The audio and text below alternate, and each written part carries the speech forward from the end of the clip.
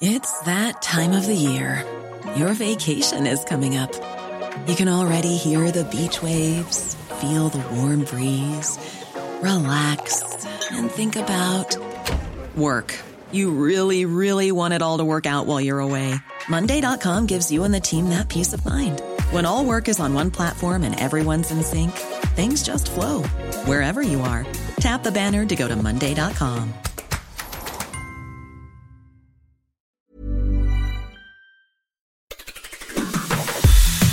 It's Saturday the 15th of April. I'm Jamie East, and this was a week that saw junior doctors on the picket lines, Joe Biden in Ireland, Elon moaning about Twitter, and the death of a fashion icon. Grab a cup of something hot, put up your feet, and get up to speed on the 7 biggest stories of the week. This is the Standout 7 from the Smart 7. It's news, But not the news. This week saw a massive 4-day junior doctors' strike as thousands of medics walked out across planned and emergency care in a dispute over pay.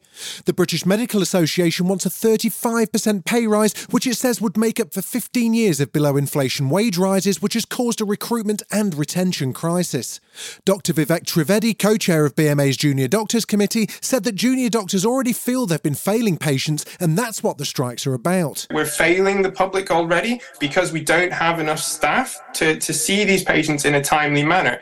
And helping to restore our pay is one of the main ways that we can do this. With priority given to emergency and urgent care, it's been described as potentially the most disruptive walkout in the history of the NHS.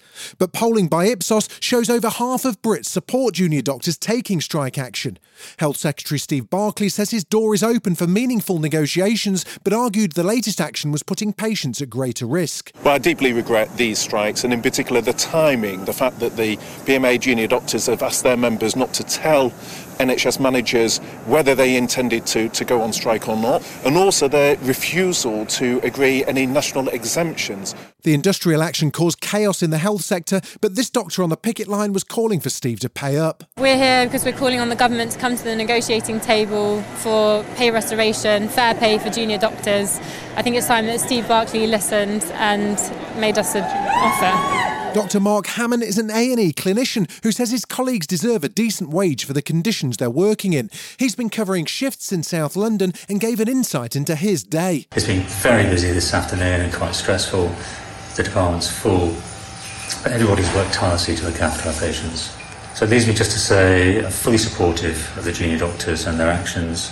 I'm sorry it's come to this, and pay really is just the tip of the iceberg. And how would Labour stop doctors leaving the NHS? Well, Deputy Leader Angela Rayner answered that question on Times Radio. We would have a bespoke scheme to deal with the specific issue, but we have to also up our game when it comes to bringing more medical places forward, which is why we end the loophole in the non-dom status to pay for over 10,000 new medical training places.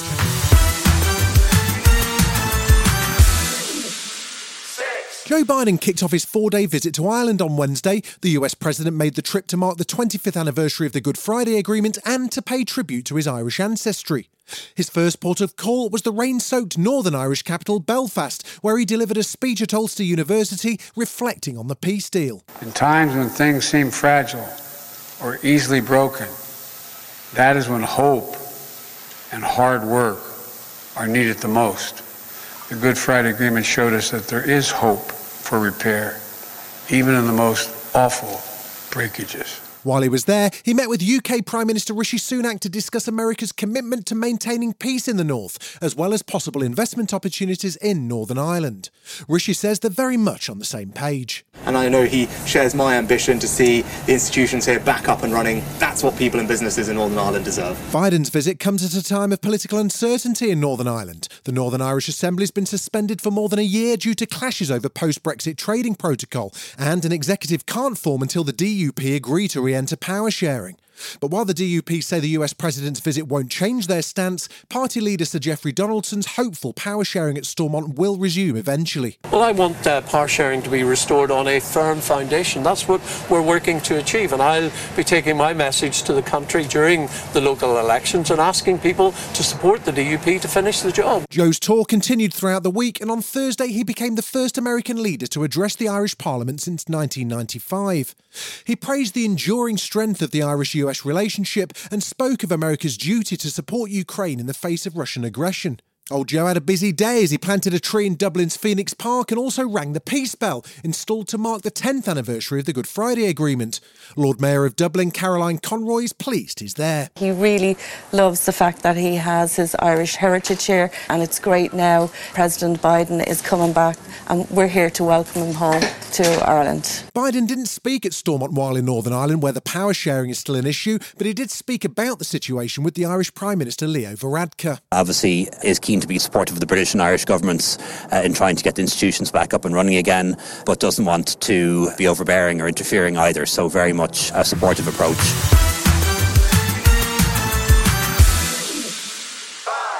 The Kremlin's insisted a Wall Street Journal reporter charged with espionage had violated Russian law ahead of his arrest. But the White House now says Evan Gershkovich had been wrongfully detained in Russia and the case against him is merely political. Vedant Patel is a spokesperson for the State Department and told reporters Moscow hasn't yet allowed US officials to meet with him. At this point, it is a violation of Russia's obligations under our consular convention and a violation against international law. We have stressed the need for the Russian government to provide this access as soon as possible. In Ukraine, preparations continue for a spring offensive against invading Russian troops, which has led to new conscription rules in Moscow. Traditionally, Russian conscription papers had been delivered in person, but they'll now be sent via recorded mail and online, making it harder for citizens to avoid. Andrei Kartopolov, chairman of the Russian Parliament's Defence Committee, says you've no option if you're called up. If people do not receive or pretend not to receive the summons, they will be obligated to report to the military enlistment office. If they fail to do so, they will receive a notice which contains a ban on leaving the country and a warning of further restrictive measures. This week also saw Ukraine launch an investigation into a viral video which appears to show Russian fighters beheading a Ukrainian soldier. It's the latest in a series of alleged war crimes committed by Russia during their invasion. The video's origins yet to be confirmed, but it's been spreading rapidly across social media this week, and Ukrainian President Zelensky says it shows what Russia's capable of. This is a video of Russia as it is, what kind of creatures they are. We are not going to forget anything, nor will we forgive the murderers. There will be legal responsibility for everything. The defeat of terror is necessary. In response to the video, the EU's pledged to hold war criminals to account, and Russian Press Secretary Dmitry Peskov says the Kremlin will investigate too. First, we have to check the veracity of the video. Certainly, these are terrible images, and we have to check the veracity first, and then, of course, it can be an occasion to check whether or not this is true, whether or not it took place. If it did, where and by whom.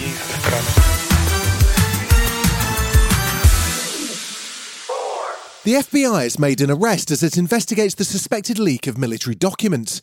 They appear to show a wide range of information, including potential vulnerabilities in Ukraine's defences, as well as the number of UK special forces allegedly active there. The suspect's been named as Jack Teixeira, a 21-year-old National Guardsman and IT operator. He's said to have posted the information on Discord, a social media platform popular with gamers. One of the members of his online group, which was called Thug Shaker Central, has shared more about Teixeira. Any claims that he is a Russian operative or pro-Russian is categorically false. He is not interested in helping any foreign agencies with their attack on the US or other countries. President Biden said on Thursday he was concerned, but there was nothing of great consequence in the leak. And Pentagon spokesman Brigadier General Pat Ryder told the press a review is underway. We do have stringent guidelines in place for safeguarding classified and sensitive information. This was a deliberate criminal act, a violation of those guidelines. Still to come on the Standout 7, Elon grumbles about Twitter and tributes to a British fashion icon. Right after this. When you make decisions for your company, you look for the no-brainers. If you have a lot of mailing to do, Stamps.com is the ultimate no-brainer. Use the Stamps.com mobile app to mail everything you need to keep your business running with up to 89% off USPS and UPS. Make the same no-brainer decision as over 1 million other businesses with Stamps.com. Use code PROGRAM for a special offer. That's Stamps.com, code PROGRAM. Welcome back. America has suffered another mass shooting after a gunman opened fire in Louisville, Kentucky. It's the 146th mass shooting so far this year. 5 people are confirmed to have died in a shooting at a bank in the city, and a further 8 people have been taken to hospital, including a police officer. Meanwhile, the suspect died after an exchange of gunfire with police officers at Old National Bank. Governor of Kentucky, Andy Beshear, was emotional at the news conference. This is awful. I have a very close friend that didn't make it today. And I have another close friend who didn't either, and one who's at the hospital that I hope is going to make it through. So when we talk about praying, I hope people will.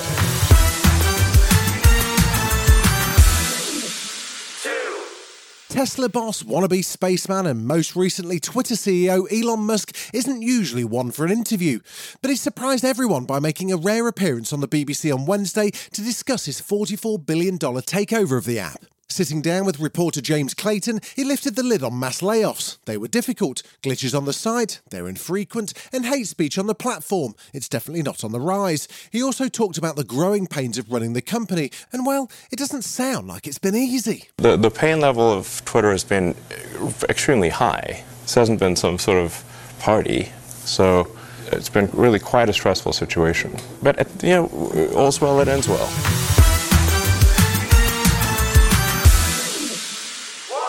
Dame Mary Quant is being remembered as a trailblazer, genius and true icon following her death at 93.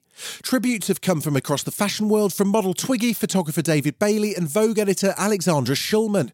Sadie Frost, who directed a documentary about her, says her impact on British fashion, history, women's rights and popular culture was vast. A V&A Museum exhibition focused on her career opens in Glasgow next month. Quant was known for her swinging 60s style like the miniskirt and hot pants. Here she is back in 85 speaking about the importance of fashion. Rest in peace, Mary. I feel fashion's about life. It's about everything. It's about the way we sit, the way we move, the way we talk, the style of voice. It's about food, what we eat. It's there. It's about everything. You've been listening to The Smart 7. We'll be back tomorrow at 7 a.m. Hit that follow button and have a great day.